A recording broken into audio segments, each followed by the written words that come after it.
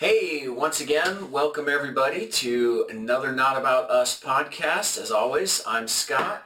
And I'm Brad, and this is Not About Us.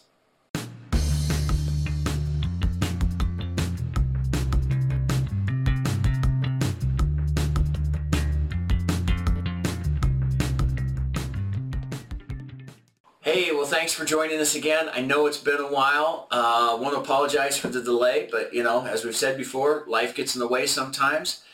And again, this is not about us.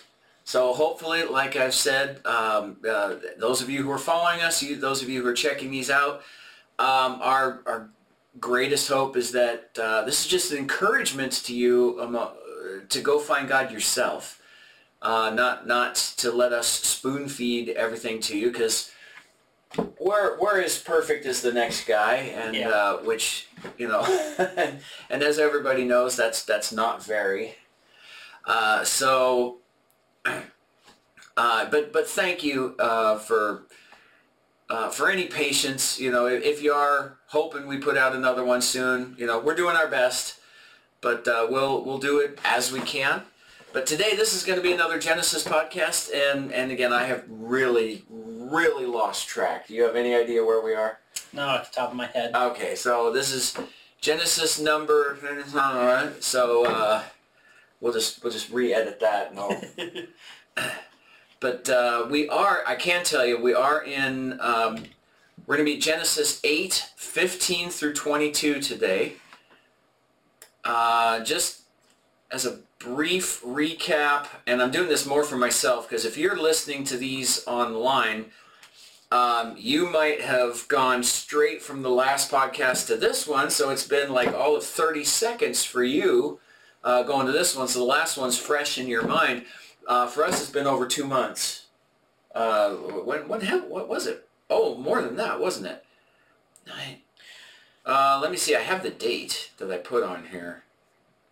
October 23rd, so it has been. Which makes sense, because October... So it's been 4 months. October was a month of sickness for my family. Yeah. Then we got to the end of November, and we were pretty good, but the week of Thanksgiving, we all got a flu of some sort. And then in December, we were pretty much sick for the whole month. Yeah. And when the babies are... So I get sick, and I have my week of, I feel horrible and all this kind of stuff. Then the babies get sick, so I have an additional week of no sleep, because now they're not... So I have basically a half a month to a month of... And as I keep telling people, and I have to keep apologizing, when this is happening... And it's happened recently. That's why I'm glad that we're finally doing this today. But I'm still not 100% from this last round of sickness that we just had. My baby got sick as well, one of them, and he's doing just fine after like just 3 or 4 days of being sick. But I am going on like day 10 of just not feeling that great. Luckily, this is my best day yet, so I want to get this done. But when I'm sick and the babies are sick and I'm not sleeping, I'm a grouch. I'm not fun to be around, and I'm consciously aware of this, and I'm consciously aware that I'm having to say things like, to myself, Brad, it's not their fault. It's not their fault. And I don't want to do a podcast when I'm in that state, because it's not who I am. I'm not proud of me in that moment. I'm not happy with myself in that moment. So you just feel kind of like you're going, and God said this in Revelation 1, let's just move on. And you don't want to be that way. I don't want to be grouchy, because it's normally it's not who I am. It's just this sleep deprivation is a killer, let me tell you. Brought on by sickness, and so you're not feeling good, even if you are getting good sleep. Just worn out from having to take care of a little human or two little humans if they're both sick. Okay. But, so we essentially gone through the entire Noah story. And we're just getting to the part where it's all wrapping up. Everything is, at least the flood event itself is coming to a head. We're going to have more in Genesis with Noah after he's off the ark, and we're going to see a little more of him, but we're leaving the ark, we're done. The event itself is coming to an end right now. So, real quick. Yeah. Do you mind, I'm going to do a prayer. Oh, thank you. See, it's been 4 months. I get out of these habits, and thank you. And we did a quick little prayer beforehand, but I like to make sure that we do the prayer in the podcast. Yes, absolutely. The podcast can be blessed. Thank you. See, this is how perfect we are. So, yeah, go for it. Father, thank you. Thank you for this bright sunshine coming through this window over here. It reminded me that even though it's been a season of sickness, that it's bright and beautiful, and spring is coming, and just the idea that all of the sickness will be taken out and removed, and we can feel good for a little while. But right now, more than anything, I just want to say, Lord, thank you for you. Thank you for your presence. Even during this time, this trial, this not feeling well, you're always here with me. You're right there by my side. And I just thank you for that, Lord. Thank you. Thank you for not giving up on me, because we all know that if it was the other way around, I'm not able to say the same about you. I would have given up. But you're not giving up. Oh, thank you. You are sticking to this. Thank you. And Lord, I'm blown away by that, and I love you, and I thank you so much. And I give you all the praise that I can possibly give. I give it to you, and I ask that, as always, that this podcast be for you and about you. And don't let it be anything from us. Yeah. If it is, let it be gone. Let it be killed before it's even spoken. Bring the people here that you want here. Hopefully this will be an encouragement to them as they go through the things that they're going through, the sicknesses, the tribulations in their lives, whatever it may be. Lord, thank you for this time. Thank you for this podcast. And hallelujah, hallelujah. Thank you. Amen. You. Oh, amen. Thank you. Thank you so much for that. And really quick, before I jump into Genesis 2, I have 2 shout-outs to give. And I usually do the shout-outs in the conversation pieces, but I want to do a couple of them here for 2 reasons. One, we're not doing the conversations on YouTube anymore, right, at all? Nope. So I kind of want to move them off. We are on Rumble, so you can check it out there. But also just because it's been 4 months, and we're considering doing a conversation piece after we record this one, but we might not, so we might not even get one in. So I want to do a shout out real quick. One, for those of you who don't know anything about ASMR, you can go check it out at it's something that impacts me, relaxes me. It's good. And there's a couple of Christian ASMR sites that I listen to where they just speak the word, they speak scripture, they pray over people. One of them that I just want to shout out right now is called The Healing Word ASMR. And she just put out, I don't know the name of the individual. I could probably check it out. I just never bothered, honestly. But she put out something to all of her subscribers just asking her, what do I say to the people who say that ASMR is evil and non-Christian and I shouldn't be doing this? And I just responded that a lot of people some aspects of it are similar to some aspects that are in New Age practices. So people irrationally fear it, but my response was that's like saying having intimate relations in marriage is wrong because pornography does that too. Or like saying that because yoga involves pagan worship techniques, so therefore athletes stretching before they perform is sinful. Right. Lucifer himself led the praises in heaven. He's a master of music, and so he's been able to manipulate and corrupt and do a lot of horrible things with music, but that doesn't mean that we're to ignore the scriptures that tell us to praise him with the beating of drums, with the playing of loud instruments, we can never forget, people are very fearful of the things that resemble the things that Satan has corrupted, but we can never forget that Satan is a deceiver and not a creator. God created, Satan perverted. The reason why the imitation draws people is because the original has value. And I just want to lift her up. She's just, I love going to sleep with someone speaking the word of God to me and letting it play all night long. I'm hearing the word of God. I mean, why is that a controversial thing? It bugs me that people say that's a bad thing. So I just want to lift her up. And there are others that do similar things that I listen to, but well, and the thing is, the practice itself is not inherently evil. The problem is that we as people are fallen and cursed, and we have a sinful nature. So we can take something that is used for the absolute glory of God and it's good, and we can take it and make it something deplorable and horrible. Technology is saving lives on one end, but it's also ending lives on the other end. In their sinful ways. Exactly. How do you draw the line?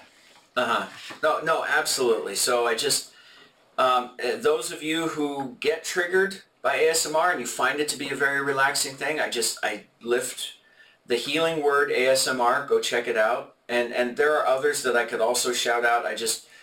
That one comes to mind because of the request by her. She, apparently she's getting flack from someone.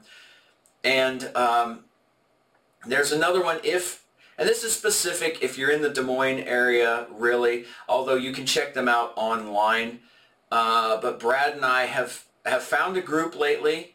It's called Kingdom Life Family Ministries International. They do have a live stream of their church services that they put out once a week. But we've been going as often as we can to a Wednesday night Bible study. And I just want to lift that group up. So just, and I was talking, my son is going to whenever he can. But one of the things I told him the other day is that this group, it's not made of elitist, privileged people who are, and I'm not saying, see, I know I'm going to come out and offend somebody unintentionally, but it's not people who think they are all that and then some. Right. I'll say this. Over half the people in that group, I think, and I'd have to go back. I haven't actually done an official count, but just from listening to people's testimonies and what have you, over half the people in that group have come out of some serious jail time. And they are broken, and they are hungry, and they've fallen deeply in love with the God who set them free. Yep. And they are passionately caring about finding him and loving him, and it is such a refreshing thing. So if you are in the Des Moines area, I absolutely invite you to come over. I'm not in charge of the group. I just hang out with them. But Kingdom Life Family Ministries International, if you want to check out their live stream, you can see them all over the world. But they're just, I just thank God for that group. It has been such a refreshing thing.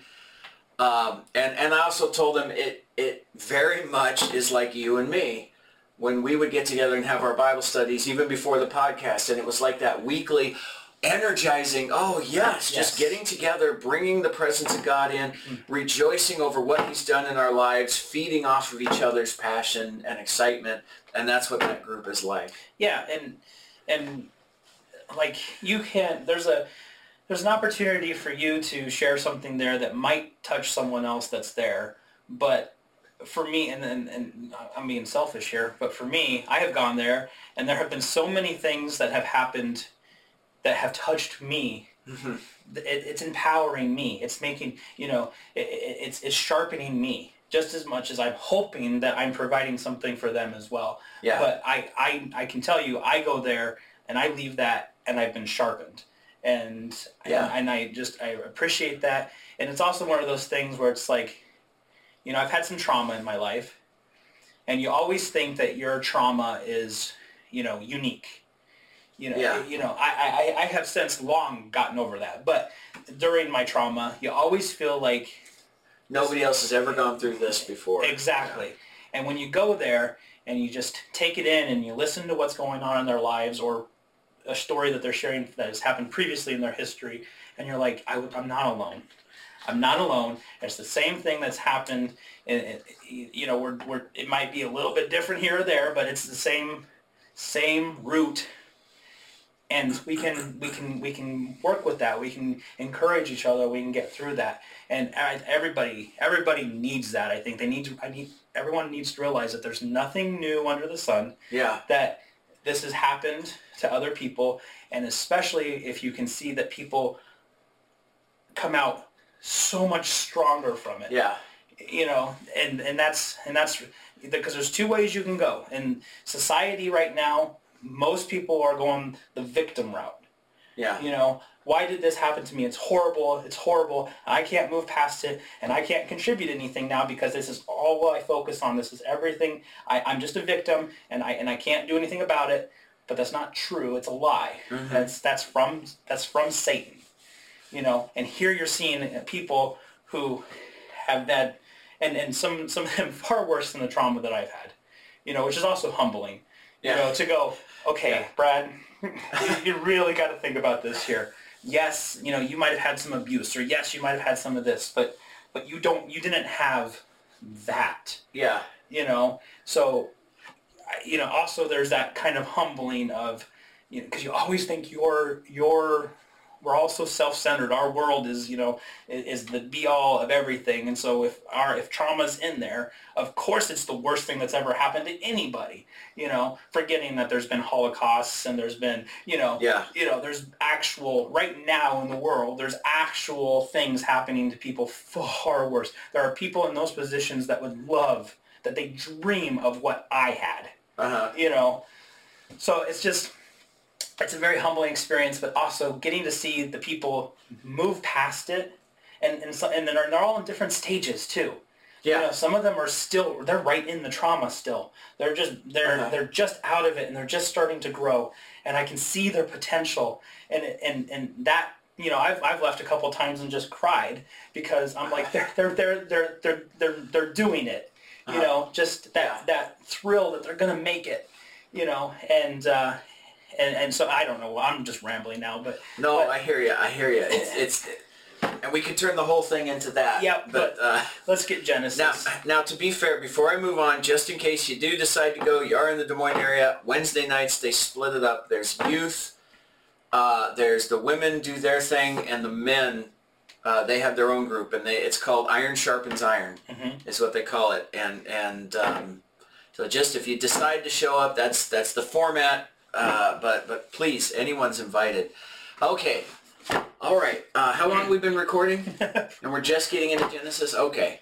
So Genesis 8, 15 through 22. Once again, I'll say Hebraic roots version, unless I say otherwise. And Elohim spoke unto Noach, saying, Go forth from the ark, you and your wife, and your sons wives with you. Bring forth with you every living thing that is with you, of all flesh, both fowl and cattle, and every creeping thing that creeps upon the earth, that they may swarm in the earth, and be fruitful and multiply upon the earth. Are we cool? I just noticed there's no microphone here. Are we okay? Yes. It is record. I discovered that the camera actually has a better microphone? Yeah. Okay, all right. Sorry, I just noticed. Wait a second. I was wondering, I was going to say something and then kind of forgot, but then afterwards I was like, you know what? Let's just see if you even noticed. Okay, well, I didn't, so I'm glad it's working. Here we go. And Noach went forth, and his sons and his wife and his sons' wives with him. Every beast, every creeping thing, and every fowl whatsoever moves upon the earth, after their families, went forth out of the ark. And Noach built an altar unto Yahweh, and took of every clean beast, and of every clean fowl, and offered burnt offerings on the altar. And Yahweh smelled the sweet savor. And Yahweh said in his heart, I will not again curse the earth any more for man's sake. For the imagination of man's heart is evil from his youth. Neither will I again smite any more every living thing as I have done. While the earth remains, seed time and harvest, and cold and heat, and summer and winter, and day and night shall not cease. And one of the things I want to point out right off the bat is, and we've said it before, when we go over these Bible studies and things, what we're sharing are just things that leaped out at us, impacted us, and just flew off the page. I want to share it with you, that kind of thing. Fully recognize I'm not touching everything that's in here. And one of the reasons I say that right now is because Noah built an altar unto Yahweh and took of every clean beast, every clean fowl, offered burnt offerings on the altar. Yahweh smelled the sweet savor. That's an important part. You know what? I'm not going to touch it here. I'm not going to, for whatever reason, other things jumped out, stood out. I kept looking at that going, I know it's important. I know it's important, and it's a piece we should discuss, but it's like nothing ever just came out and said, no, other things just kept grabbing my heart, grabbing me. So again, please, I encourage you, check this out, do a Bible study on your own, go to God, go to the Holy Spirit, let the Spirit open your eyes, any questions you have about this. I hope we help in that, but I'm not the Holy Spirit, I'm not God, I'm just me. So if anyone is ever saying, why didn't you touch on that? Why didn't you touch on that? I don't know. I have no answer for why that didn't jump out at me at this time. And like I said, this time I kept looking at that going, I know it's important. I should focus on that in some way, but nothing ever really spoke to me at this time. That's just me. It's not you. If that's grabbing your heart, go to God with that. But I will say, so let me get into what I do have.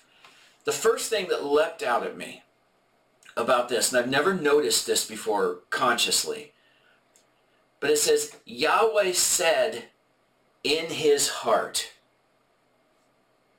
So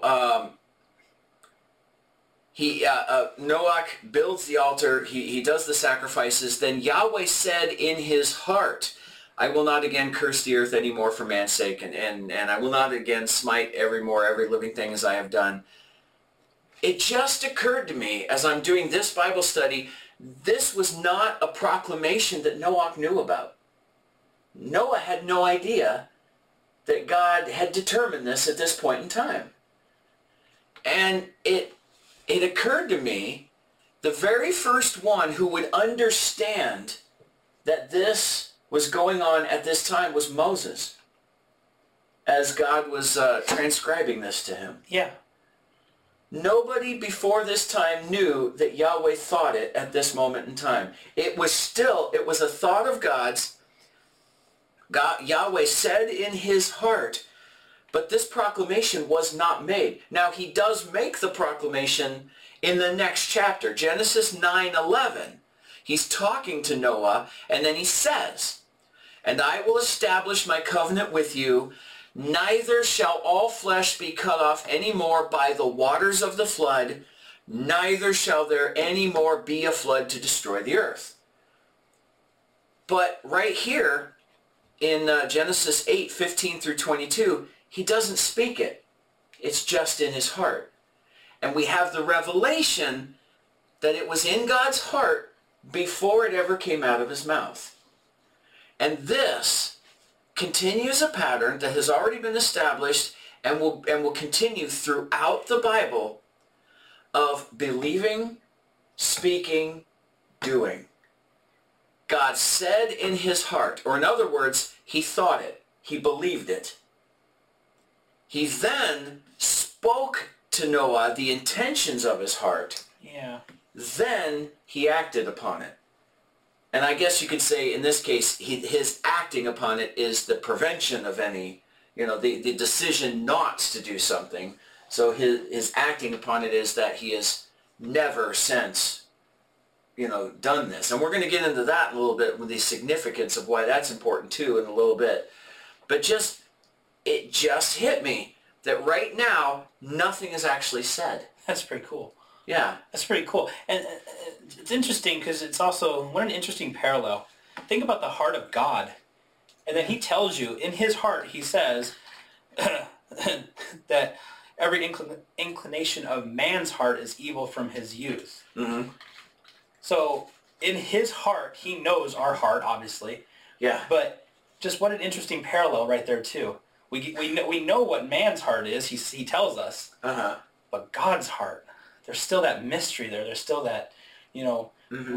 we don't get anything that says, and God's heart is love and wonderful and da-da-da-da-da. And in every man's heart, the inclination is always evil from his youth. We don't get that. So we're left to go, God's heart, what's that? Yeah, and even in things like this where it says, okay, God said in his heart right now, so we have a glimpse into his heart. Even through the whole Bible where it's still, like you said, man, we don't have to be told. Right. We know what's in our heart. We live it. I can understand what humanity is like because I'm a human. Right. I'm living this life. I'm experiencing this life. God, I'm not God. I kind of have to trust when something is revealed like this. Mm-hmm. I kind of have to trust it, and that's what this whole process is getting to understand and know him intimately, and getting to that place where I don't just listen and logically assent, consciously go, okay, I'll be in agreement with that, but you get to the place where no, it's impacted me, where it's become real, and I believe it. Not just on a mental level, but it's actually become a part of me. It's ingrained into who I am. Well, and it's also, to me, like, it's almost like an invitation. It's like, okay, so I know that my thoughts, my heart is evil because my thoughts are always of that nature. Yeah. But here, it's almost like if you're tired of that, if you don't like that, well, here's God's heart. Yeah. Let me go figure out what that's about then, And exactly what you just said. Let's go figure that out. Mm-hmm. We don't have to go figure that out with us. Right. It's just but with God, there is a chase that has to happen. Are we getting way off the subject now? Probably. but yeah. Okay. So I'll stop there because I just realized that's probably going down another road. Sorry, I liked it too much. No, that was really good. But in continuing this pattern of believing, speaking, doing, I just had some other verses that go over that. Proverbs 23:7. For as one that has reckoned within himself, so is he. And the King James Version says, for as he thinketh in his heart, so is he. Luke 6:45. Says, a good man from the good treasures that are in his heart brings forth good things. And an evil man from the evil treasures that are in his heart brings forth evil things. For from the abundant things of the heart, the lips speak. So it's what's in your heart comes out of your mouth and then becomes action. Well, and I think right there, I think that's one of the tools that Satan uses, that self-doubt and anxiety that attacks us sometimes. Because if I think I'm horrible and I think that I'm not good enough for something, or if I think these negative thoughts, I'm going to make them true. Yeah. Because that's what it's saying. If you're thinking this is, but if I think that I am God's son, if I think that God is my father and I'm not an animal like the world says I am and all this kind of stuff, then there's going to be power there. There's going to be something better. I now have something to give rather than just being stuck in that rut of, oh, I'm not good enough. I'm not, just one of those things that Satan uses against us. Now, this is all part of a circle that we're not getting into. This is just, think, believe, speak, act, but once you act, now you affect something else, and that comes around, and everything else comes back to affect how you think. So there's a bigger circle that this is a part of. And another piece of this, before I go on, Jacob 2:26, and again, that's Hebraic roots version. Your King James version or other versions will say James 2:26. As the body without the spirit is dead, thus also faith without works is dead. And this verse falls into this pattern. If you say you have faith and there's no actions, it means there was not really faith. So it's saying this whole thing it's proven dead because we have a pattern here. If you believe it, you will speak it, and then you will act upon it. So if there's no acting upon it, was there really ever a believing it? You know what I'm saying? So that's, again, this verse is revealing part of that pattern. So I'll move on now. But Noah, again, if you're a native Hebrew speaker and I'm mispronouncing these, once again, I apologize. I try my best, but I really have no idea sometimes where the emphasis of the word goes, even if I am pronouncing it correctly, pronouncing the sounds correctly. Yeah, it's the same for me. I have such a love and appreciation for the Hebrew language that I want to be able to be better at it than I am. Yeah. But I'm still an infant when it comes to it, you know? Oh, yeah. So Noah and his family are commanded to go forth. His family goes with him. But then Noah is commanded to bring everything else forth. And it made me wonder. Now, even, I'm going to bring up that can't speak. I'm going to bring up that the Family Life International Ministries, this type of thing was brought up in one of the last Wednesday Bible studies, just talking about how Jesus, when he came and died and he saved us, he didn't just save us, he saved the planet. And this whole thing, his salvation, and when he came the first time, he came for individual salvation. When he comes the second time, it's going to be, salvation of the whole thing. But he's not just here to save us, he's here to save everything. Right. And I hadn't really thought about that before, but it goes into this.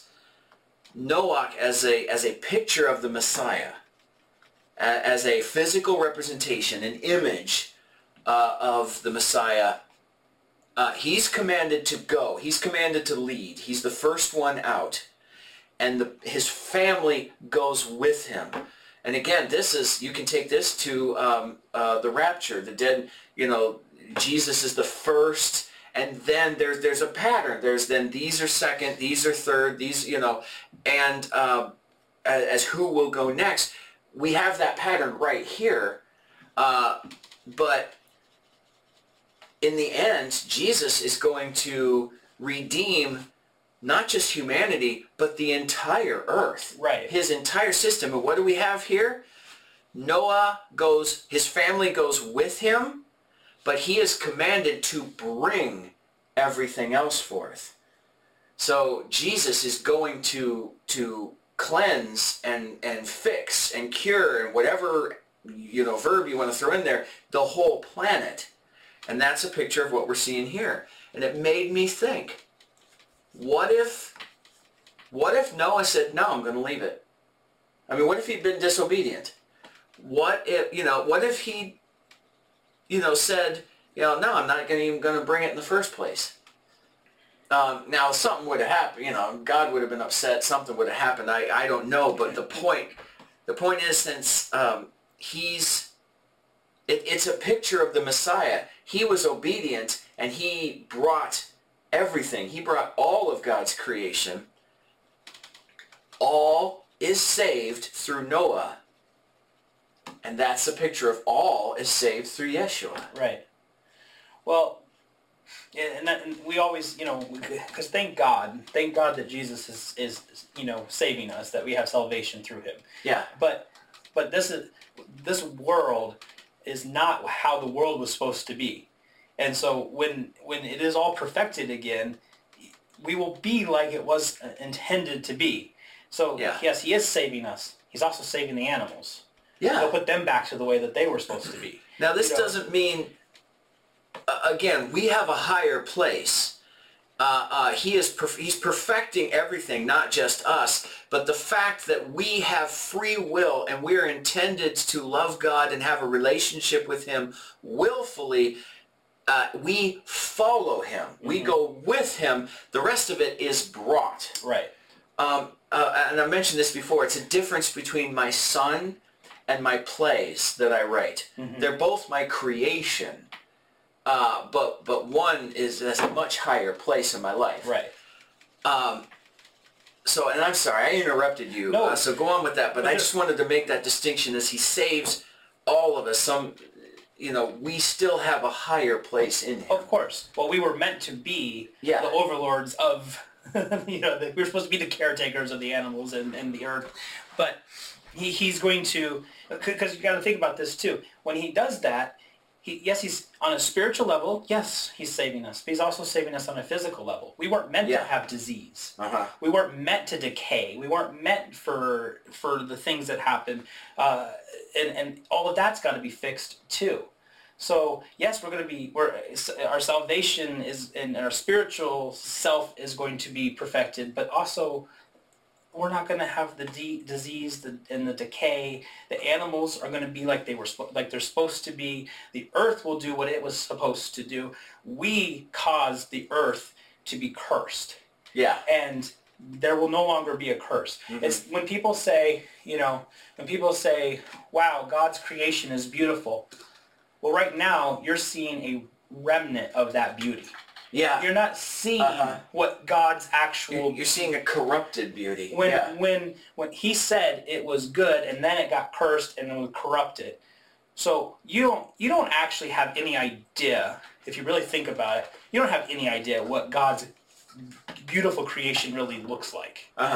We don't. We're seeing a remnant of that beauty because we do have death, disease, decay. The relationship with the animals is not like it's supposed to be. All of this stuff is not right. It's not functioning correctly. Oh yeah. So when people say, yes, it is beautiful, and I can see God, and I can look at grass or a tree or the sky or anything and go, oh God, man, God, you're beautiful. You're an artist. This is wonderful. But this is not the actual beautiful creation that he did originally. Yeah. And so that excites me, that thought that, oh man, we're going to, someday when it's perfected, we're going to actually see what God's beautiful creation is. Oh yes. No, I hear you. And something else along those lines, I'm getting off the subject here, but I just want to, this is such a beautiful thought. There are sounds that we know we can't hear. Right. That other animals can. And there's a spectrum.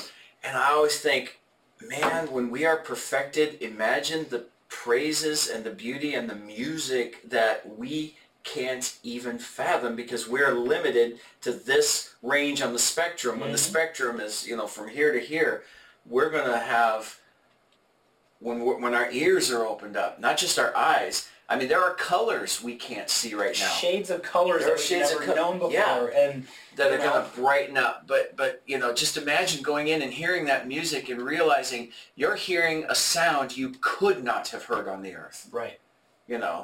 But anyway, we'll go on. Now, there's two things God says he will never do again here. One, I will not again curse the earth anymore for man's sake. And he says why? Because the imagination of man's heart is evil from his youth. But he says he will not curse the earth anymore for man's sake.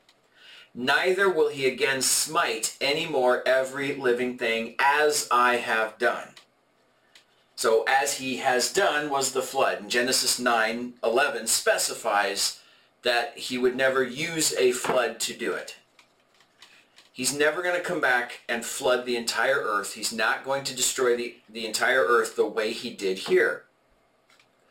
Now, as we've talked about many, many times before, ad nauseum, and I will talk about again, the physical things of God are a representation of something spiritual.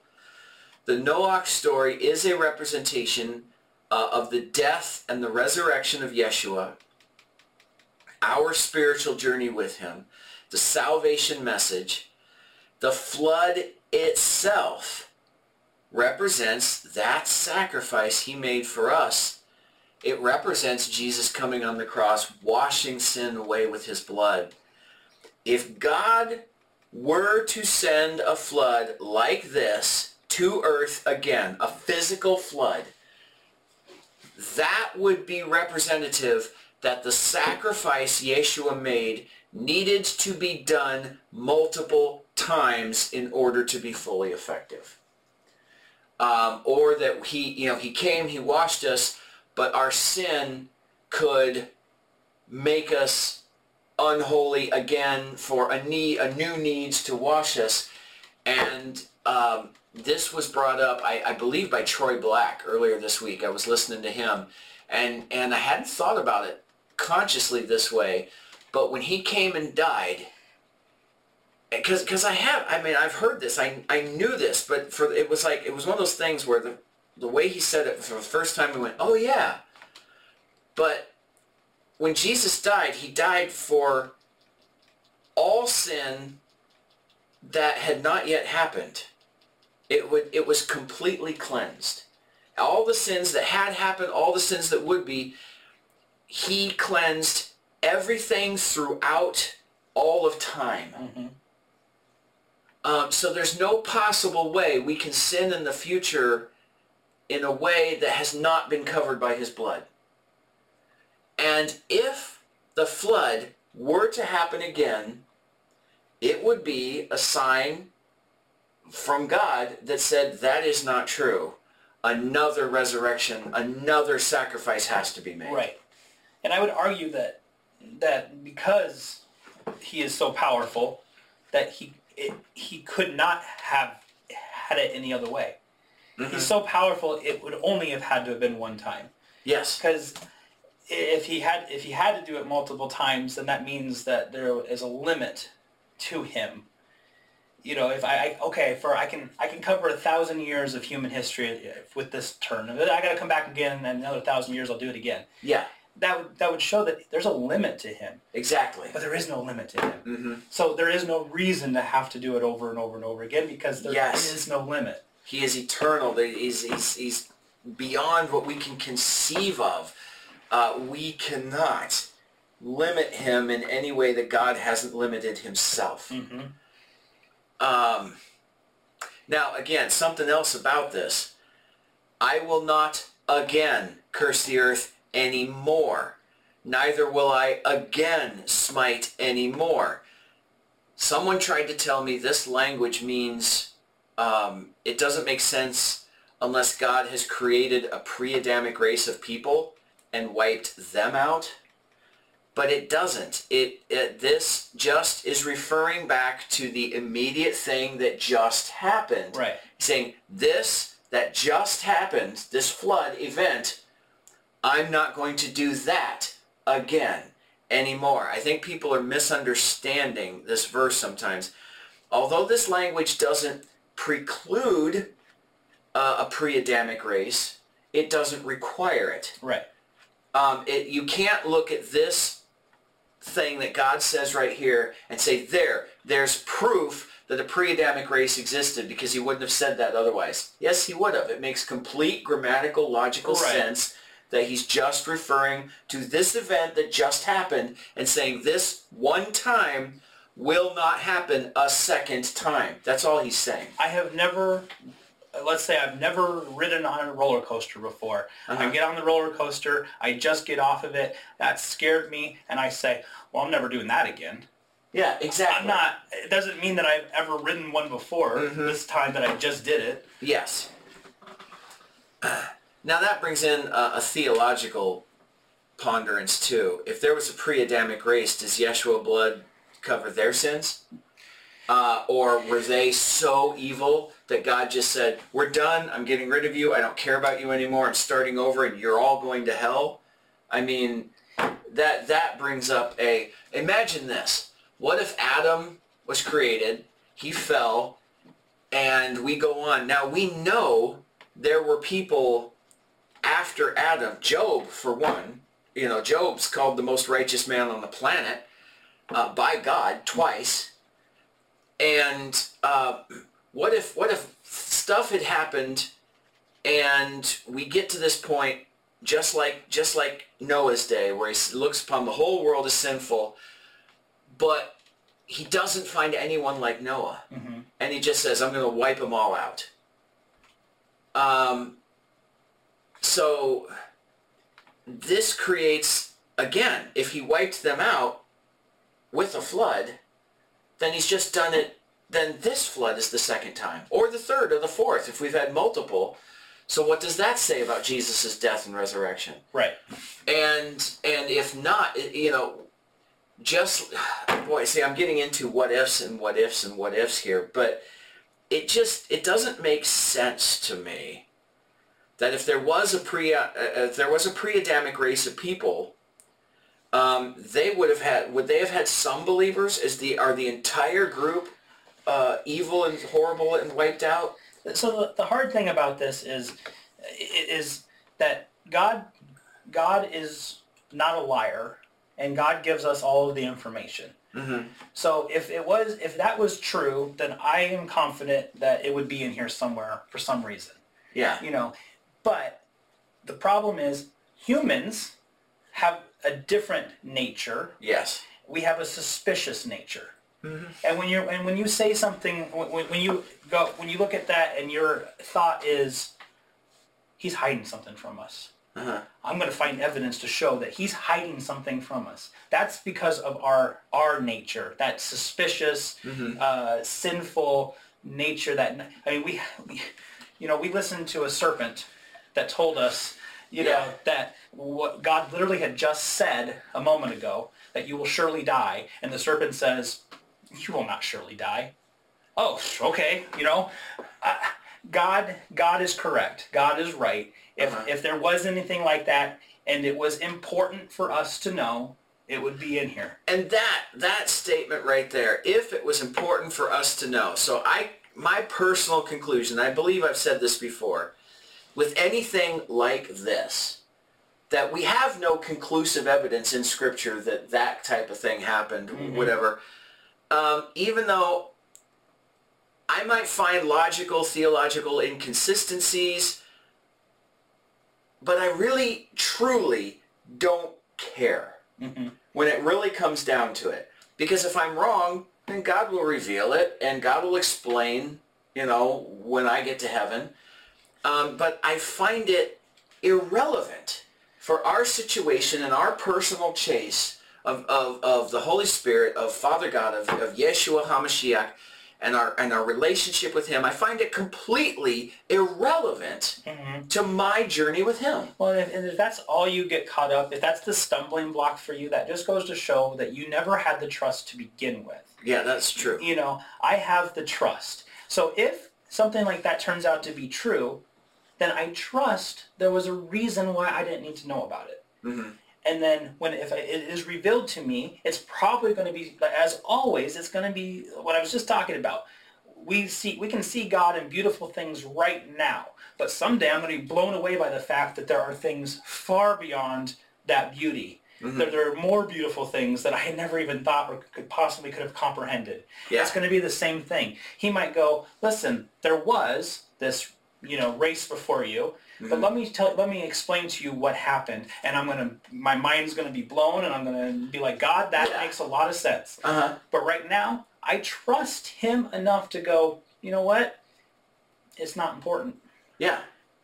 No, exactly. So if there was a race before us, it's not mentioned in Scripture. Mm-hmm. I don't really even believe it's insinuated in Scripture. Right. I think a lot of people are taking things out of place and out of context. Mm-hmm. I think the context of Genesis and everything else makes perfect sense without it. We're trying to read into it in some places. I think the other stumbling block, too, especially with Genesis, is our current society that is so scientific based is wanting to suggest that this is myth and legend. Mm-hmm. But there's still this part of the church that wants to say, well, it's still God. It still happened this way. But let's figure out how it happened with science. So God spoke. That's the Big Bang. Between chapter 1 and 2, that's the millions of years we need to cover evolution. Stuff like that. Yeah. And we got to stop. We got to stop doing that, because this is the truth. Mm-hmm. We got to stop letting them. Beat us down to where we go, oh, okay, maybe that can be in here somehow, some way. Yeah. No, it's in here. This is the truth. Mm-hmm. And anything else, it's not necessary it's not important for us to know yet. Exactly. If it truly exists that way, if there was one pre-Adamic race, if there was 100 pre-Adamic races, if we're the 5,322nd attempt, right? If our Adam and the humanity that went on, if that's the case, I'll find out. Mm-hmm. God decided not to include it for a reason. Mm-hmm. I don't have to know. And if we're first, we're the only ones, so be it, And it just goes back to what I was just talking about a little bit ago, that we only needed to have Christ come one time, because he has no limits. Mm-hmm. He didn't need 237 attempts. Exactly. He needed just the one, as far as I'm concerned. But I'm always open to letting God reveal more to me, and that's just fun. You know, I think you mentioned it right there too. I think part of where we get into all these, I'm going to call them crackpot theories at times, is because we limit God. Mm-hmm. It's because just what you said right there. God doesn't have the limits that we do, and we treat him like he does. Right. And I just changed the font size, so let me get back. Okay. Sorry. Okay, so let me move on, unless you have something else to go on about that. No, I think I spoke my piece. I got a few more things. Yeah. So now, seed time, harvest, cold heat, summer, winter, day, night. He specifies these things will remain. Why these? Why are those specifically mentioned? Now, I have a few things to throw out at you here, but this is one of those things I don't necessarily have a conclusion.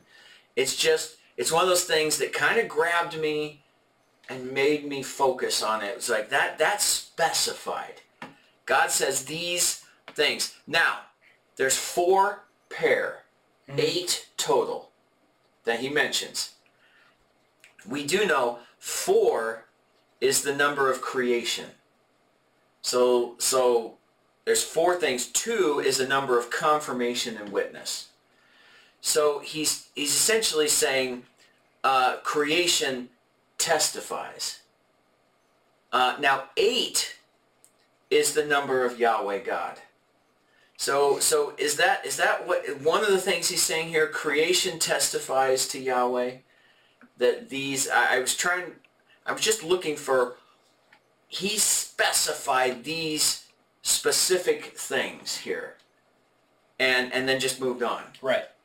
Now, seed time and harvest, they speak of our work that's needing to continue until the time is over. Mm-hmm. Seed time and harvest, that's not just, the physical is a picture of the spiritual. We are intended to be his servants, to be his soldiers, to be his family, and spiritually plant seeds, harvest souls, go out into the world, reap a harvest for him. This is, in one sense, a literal physical picture. Seed time and harvest, plants are going to grow, and he's going to let that whole process happen until the very end. Right. But spiritually, we have that is, we're going to work at bringing others into the family until the very end, and it's all said and done.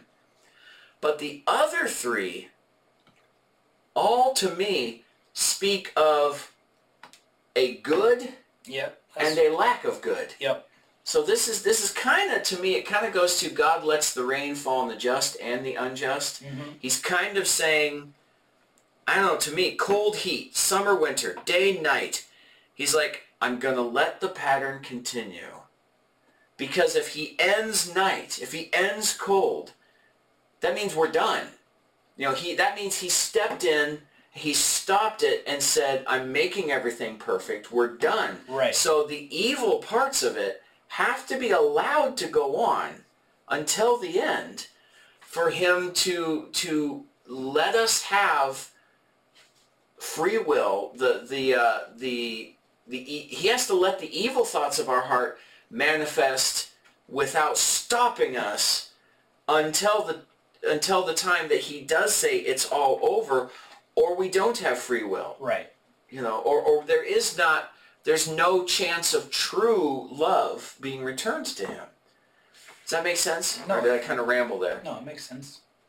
That's the only thing I came up with there is those other three things. And we've talked about this before. We've mentioned, heat is a thing. Heat can be measured. Mm-hmm. Cold is simply a term we give to the absence of heat. Light is day and night. These things. It's like light is a measurable thing. Darkness is simply a term we give to the fact that light is not here or in very low supply. But all of it is a measurement of light and how much it is or is not available. So all of these things speak.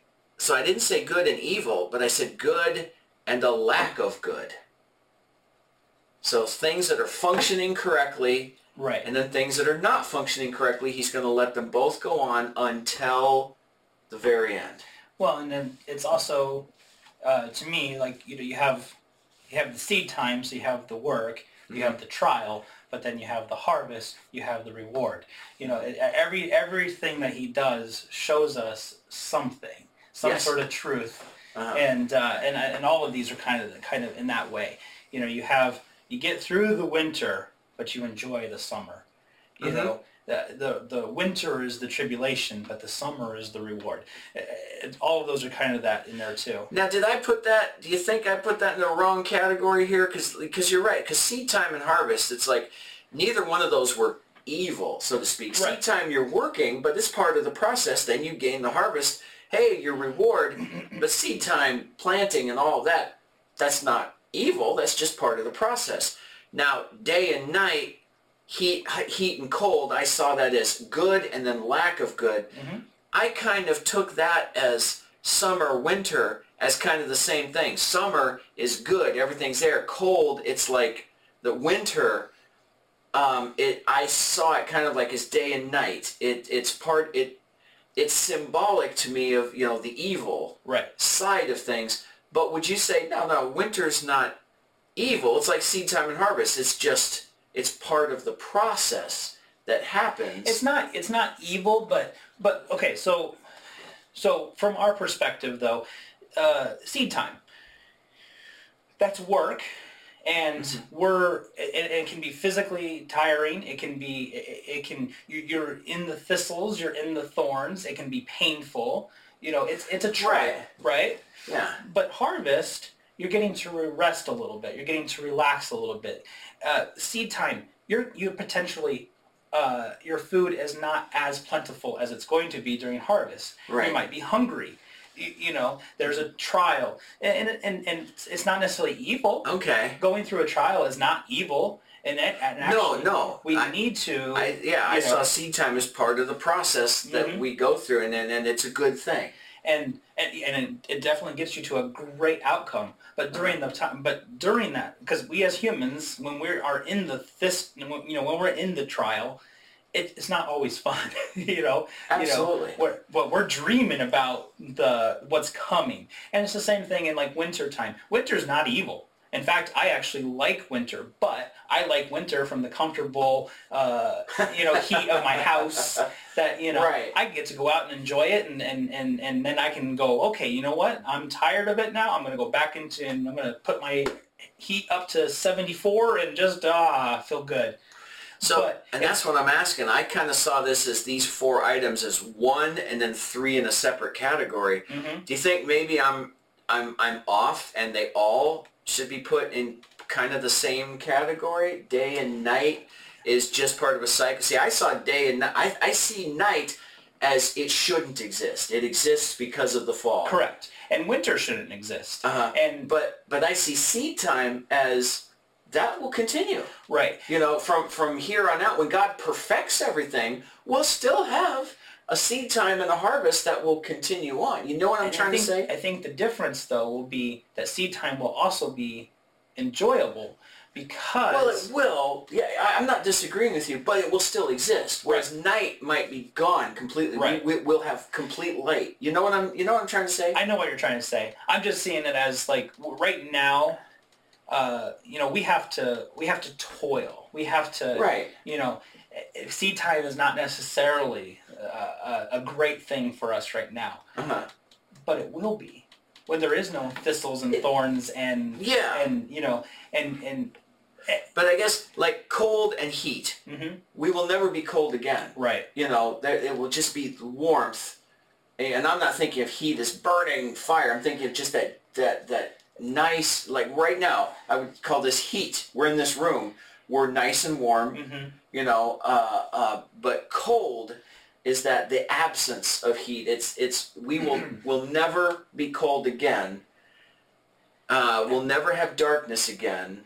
I don't know this for sure, but possibly seed time won't be a thing because our nourishment will be coming from the Lord. It will, but what I'm thinking of is the planet. He'll make a new heaven and a new earth, but the planet will still go on. Right. And you won't just have pop flower and full grown, ready to go. It will go through a growing process. Right. There will still be trees that have fruit. The fruit drops. That falls into the soil. Even if no one's planting it, there's still a seed time, a growth process to become a fully mature plant, tree, whatever. That's gonna keep going. But I almost, okay, this is all just speculation. But like when we're pre-flood, well, pre-fall, sorry, not pre-flood, pre-fall. And actually scientific journals, they say millions of years ago and all that nonsense. Right. Scientific journals have even shown that the amount of oxygen in the air was much higher. Much higher. That the light coming from the sun was much more powerful. So all of it, basically what this is saying is even scientific journals, secular scientific journals, agree that pre-fall things grew quicker, faster, bigger. Grew quicker, faster, bigger, but they grew. Right. But what I'm saying is that it may not be a thing where we have to wait a whole season for something to change. But it might be. And I completely agree with you that it will be a more enjoyable thing and what, you know, but it will still exist. Right. Which separates it categorically to me from day and night and cold and heat, which will be two elements that will no longer exist, but will summer, winter still exist? Or will winter be gone? You know what I mean? Will we just have wonderful, glorious, or will it be, no, there's winter, we just enjoy it more? You just like seed time exists, we just enjoy it more is what you're saying. Possibly. I think it's a speculation thing. You know what I mean? So maybe that's what I'm saying. Am I wrong? Did I miscategorize these? Or perhaps it's a thing where, you know, yes, winter exists if you travel here. You know, go to the North Pole kind of thing. And still, but even that... Yeah, we're just speculating now. Will God be on the earth and he'll just make everything universally Will he just be so perfect? Powerful that it's not even possible for a winter? You know? Yeah, exactly. Will his glory be so radiant that winter doesn't even exist? Or will it be a situation where God says, no, I like winter too. That's part of this. And, you know, you just won't suffer through it. We'll be perfected beings. Right. We'll be people who could travel through space and you know, and space and time and check stuff out, you know, and not be harmed by it. Just like we've talked about being able to pet a lion and not being afraid of it, you know, or whatever.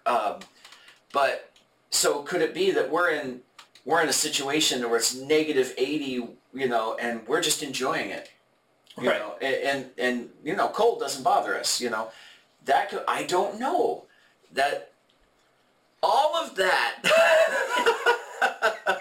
all of that to say I might have miscategorized these four elements and be way off base. So that's just talk. That's just our conversation for you guys. You come up with whatever you want. I take that back. You come up with what the Spirit wants you to come up with.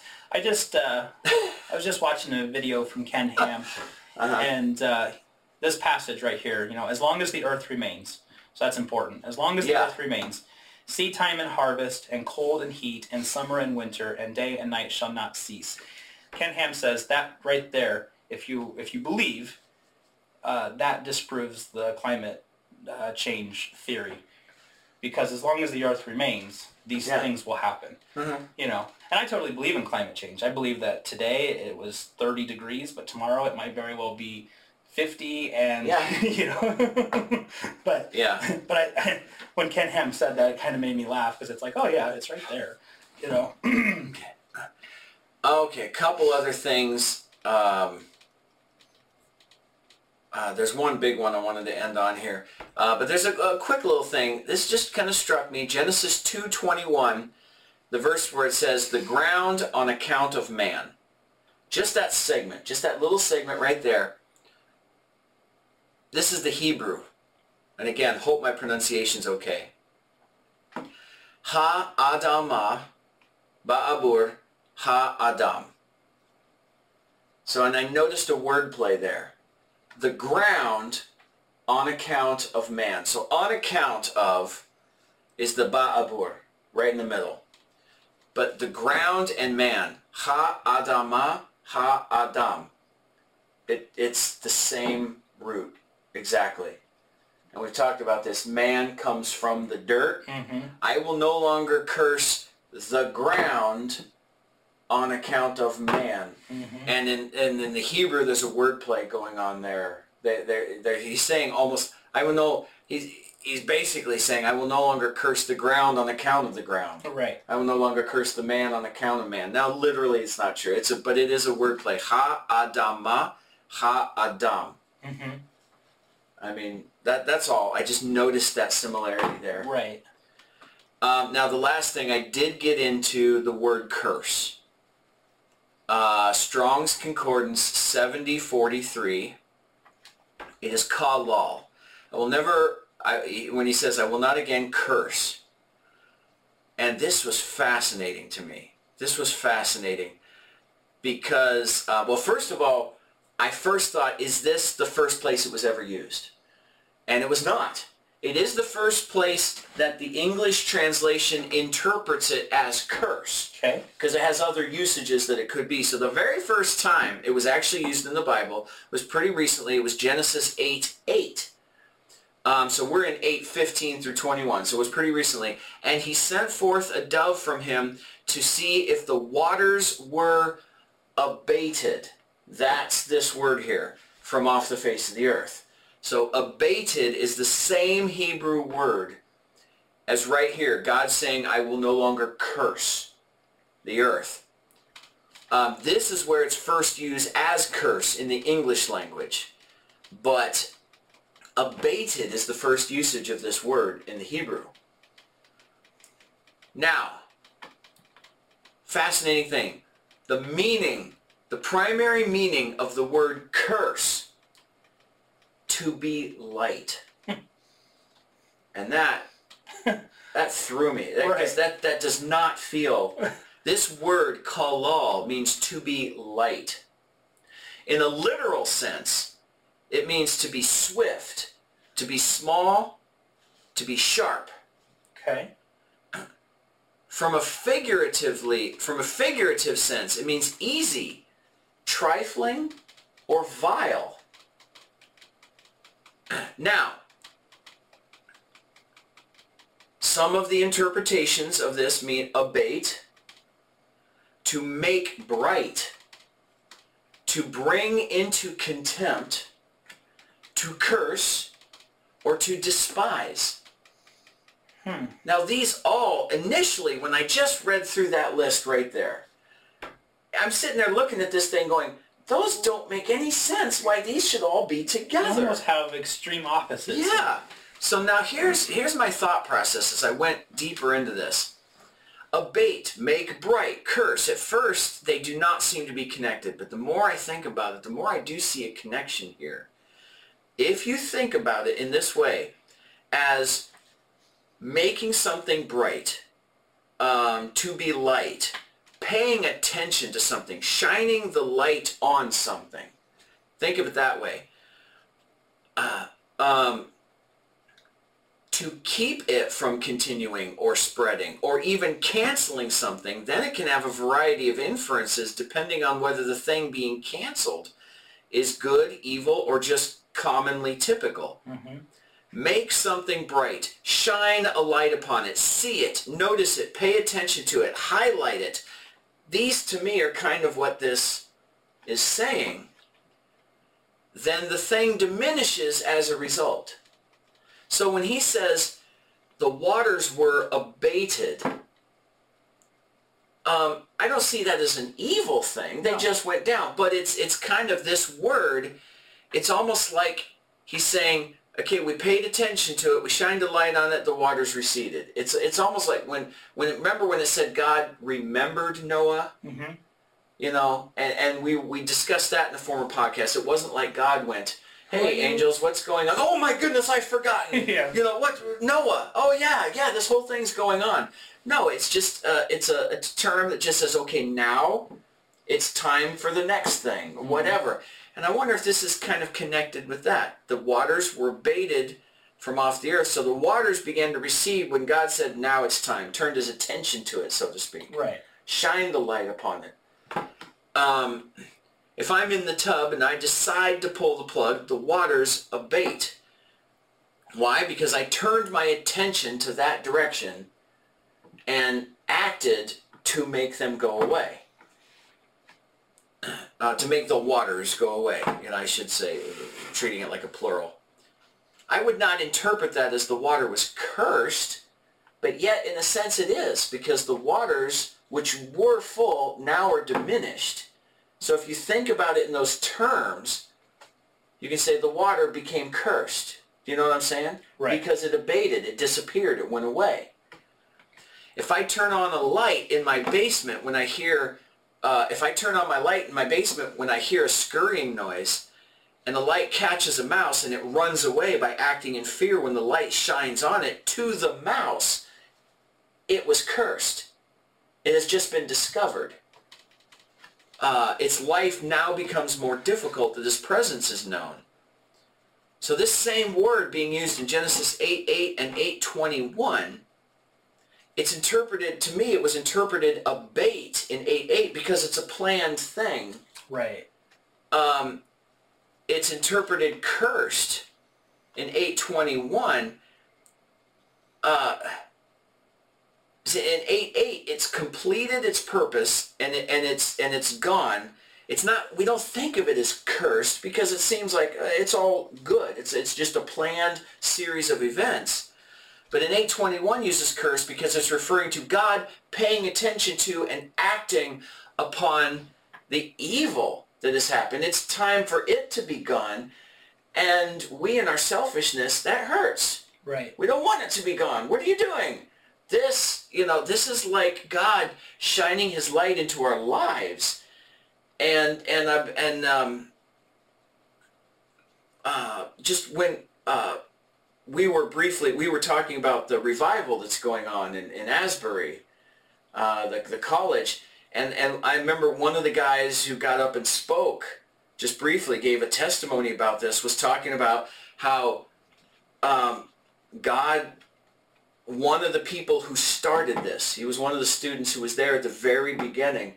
He said that, like 6 months before this, he was on his face crying because God was telling him to give up some things.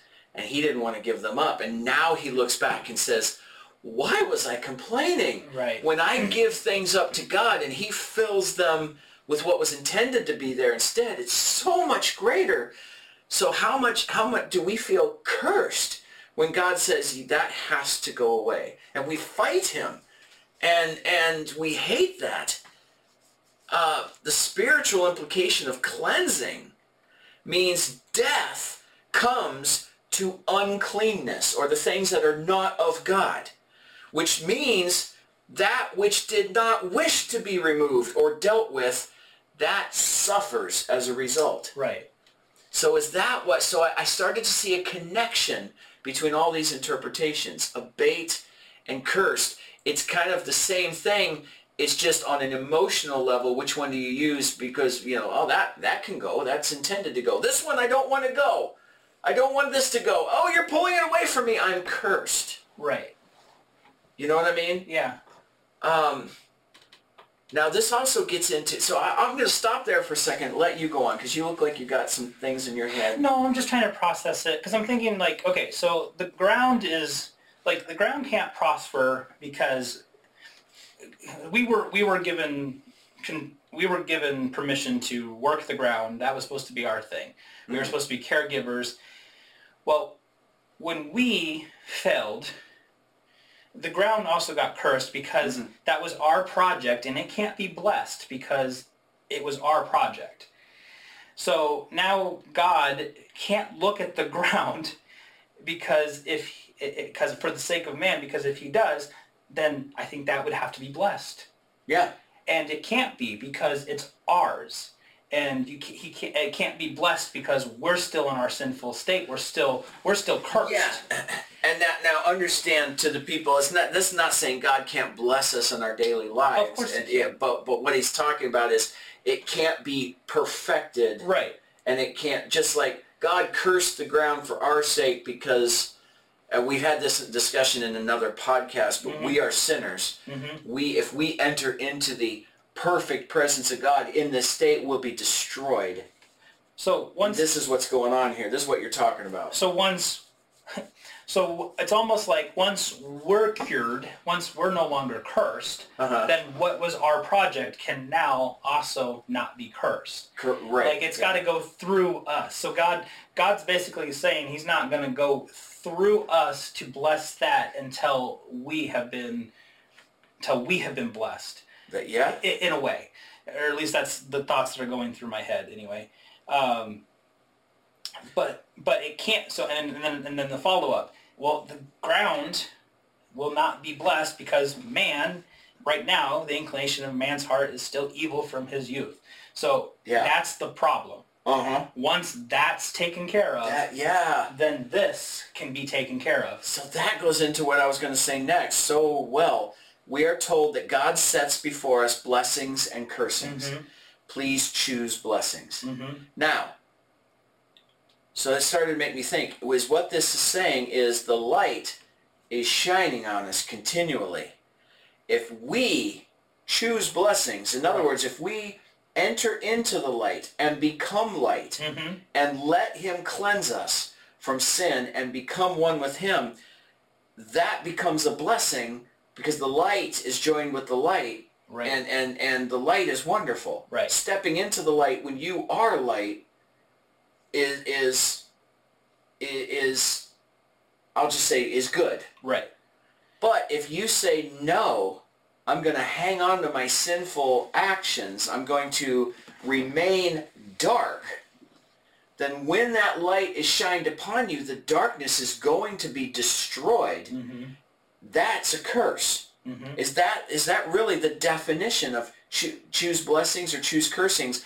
In other words, the light, here comes the light. Which side are you on? One is going to be regenerated, rejuvenated, become one with the light, join with it. Right. The other is going to be wiped away. And if you are in that state, you're going to go with it. Exactly. And think about that. The true curse, if God bringing his attention, he's bringing your light on you, and you choose to the curse, you choose the cursing, then that attention and light is gone. That's horrible. That's the curse. And the sin nature in us, that's what we're battling. We think what we have is the light. Yeah. You know, we think that this thing that is making us momentarily happy or whatever it might be, this distraction, we think that's the light. And so when God says no, he brings his attention to us. This is the light.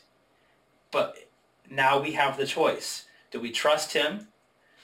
Do we trust him even though we have all the evidence to suggest that we should, but we still battle it because of that sin nature?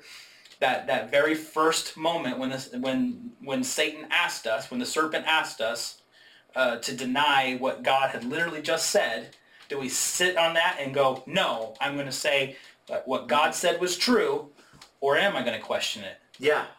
And then when that light goes away, oh, that's the curse. That's horrible. I mean, think about that. When that light is gone, and now you are, and this thing that you thought will fizzle out, as it always will, and now you've chosen the curse. And I can't think of anything worse to not have God's attention on you and to not have the light shining on you. That's bothering me. You know, that's. Well, see, the one thing I'm getting at too is I totally agree with what you're talking about. I don't want to sound like I'm disputing you, but what I'm talking about is the end. God says, all right, time is up, we're done. Or even before, we're not talking about Revelation and the end of all, just your life is up and you stand before the judgment throne. Now the light is on. And if you are dark cannot exist in the presence of light. Now the light shines on you and you disappear. Wow. You are gone. As if... And see, now what Jesus did is he said, and this whole Noah flood situation is reminiscent, is a picture of this. What Jesus said is, I'm coming and I am going to annihilate all that is imperfect, sinful, unclean. When the light shines, the darkness is going to be gone. Period. Are you going to be attached to that darkness? Or is the blood of Jesus going to have separated you from the darkness? And are you going to be an image in his image, an image of light? So when the light shines on you, if you have chosen cursing, I mean, I'm talking the final judgment. Right. If you have chosen cursing, the light will go on and the darkness is gone. Yeah. And are you going to go with it? Yeah. That's what it is. Or are you going to remain there because you're light and all the darkness that is left, he's going to completely perfect you. It leaves. Now this is another picture of when you become saved. And his blood washes through you and you're removed from sin. And you and I are still here. And we can say, I'm saved. That Jesus' blood has cleansed me. There's no more darkness. But you know what? I'm still being sanctified. I'm still screwing up. There's darkness in my life. Jesus' blood has cleansed me from sin, but there's still imperfections. There's still uncleanness going on the day-to-day what's my word I'm looking for? Like basis, like a day-to-day cycle. On a day-to-day basis. There we go. On the day, that when I receive my final judgment and all tears are wiped away, he's going to cleanse me of all that and perfect me. But I am a being of light because of his blood, and I'm going to exist within the light for all of eternity. But if I am dark, and if I have chosen dark, and I've chosen to hang on to dark, what God is saying too is the light is going to shine whether you like it or not. So I'm asking you to choose blessings because I don't want to see you wiped away. Because I love you. But the light is going to shine and annihilate all that was evil. Do you want to be in the ark or outside of the ark? Man, that's the choice. Just imagine being in that moment and watching the darkness go away, knowing that from now on, there will be none of that. There will be none of that stuff that that secret shame and guilt and all of that stuff that we still hold on to, even though we're saved but we still have to live in this world and deal with the temptations and a lot of times I get mad at myself because my first thought in a situation, whatever it might be, a pretty girl or a moment of anger or whatnot, the first thought is always that one, I can't wait to see that go away.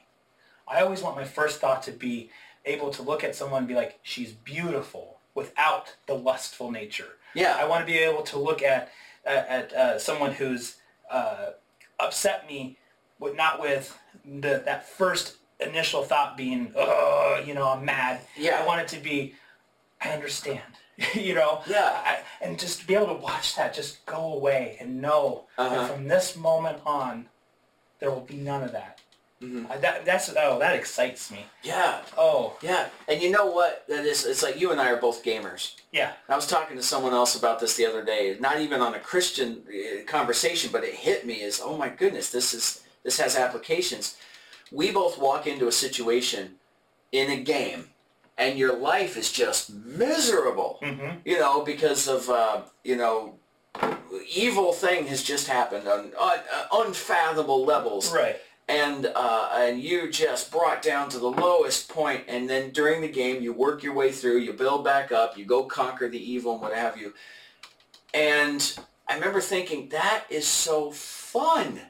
That is a fun experience. We get into the game and we go, oh my gosh, this nasty thing is coming at us. Yes! And I thought, God, that's the way this should be. And it reminded me of that. You have that person who torments you, and we have that tendency to go, oh, that idiot ruined my day. Instead, we should go, that's my next challenge. That's a side quest. Right. I am so excited to see this work out the way God wants it to, because I know I'm going to have treasure and gems at the end, just like my video game. I'm going to get that reward. I'm going to get that experience. I'm going to get that gold. I'm going to get that new item, whatever it is. Why don't we see this life in that way? Right. I know why we don't. Well, yeah.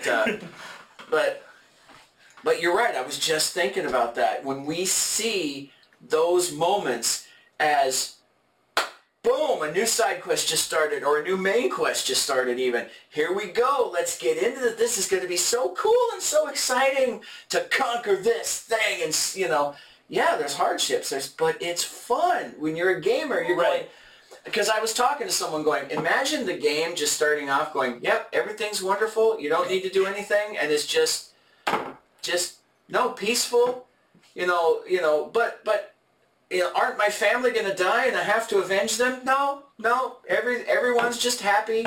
Roll credits. Well, roll credits. That's the shortest game I ever. Yeah, we would be angry at a game that did that. It's like, no, it's got to have conflict that you overcome, and there's got to be a celebration at the end. Right. But there doesn't have to be for some games, but those are lousy games. Yeah. But anyway, I'll end on this. And we can keep going with this conversation, but I want to get this in real quick. The word picture for the word for curse, which was kalal. So it's kof, lamed, lamed. So lamed is repeated here. But this was really cool to me. The possible interpretation I came up with was the very end of prodding towards divine service. And the reason that was cool to me is because I thought of curse. Mm-hmm. God is wooing. God is loving. God is calling. Yep. Calling you in. This curse is truly at its heart is the end. Is God saying, I'm done. Yep. And that, to me, is that judgment seat experience where you have said, no, I reject it all, and the light shines on you, and you just fade away. You just disappear. That word picture, the very end of the prodding you towards this divine service. Yep.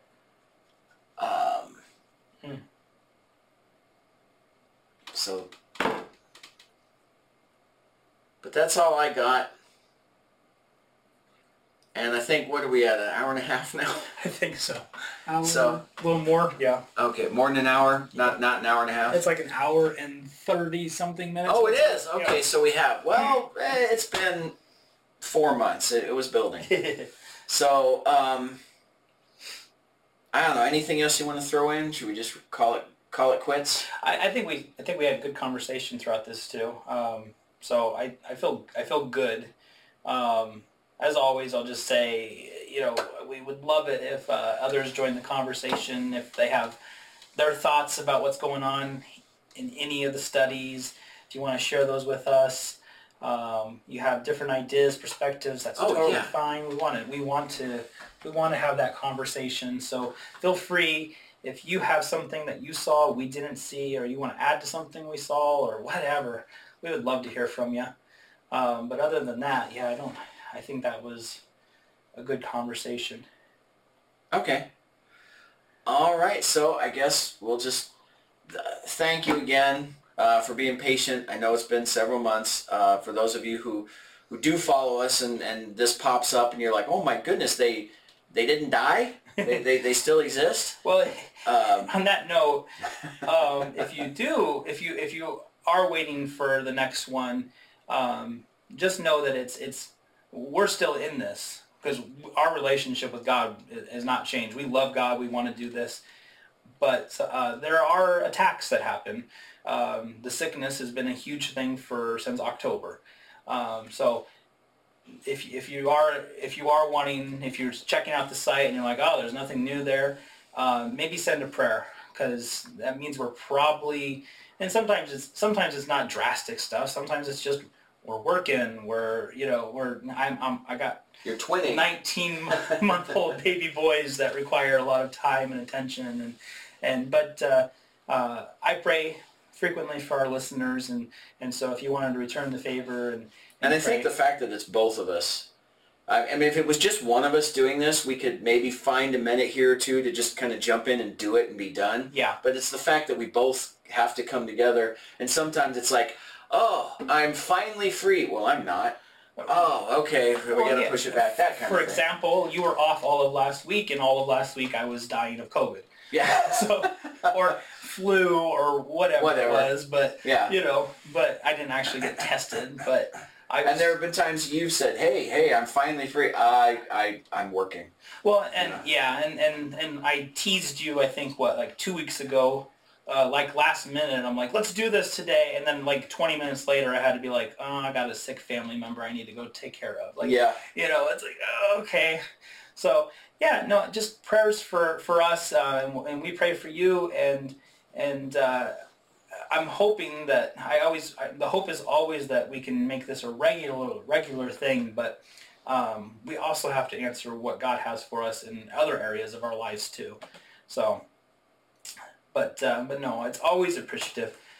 When I actually see that we have some people listening, it always still blows my mind. So I know, but it is so appreciative.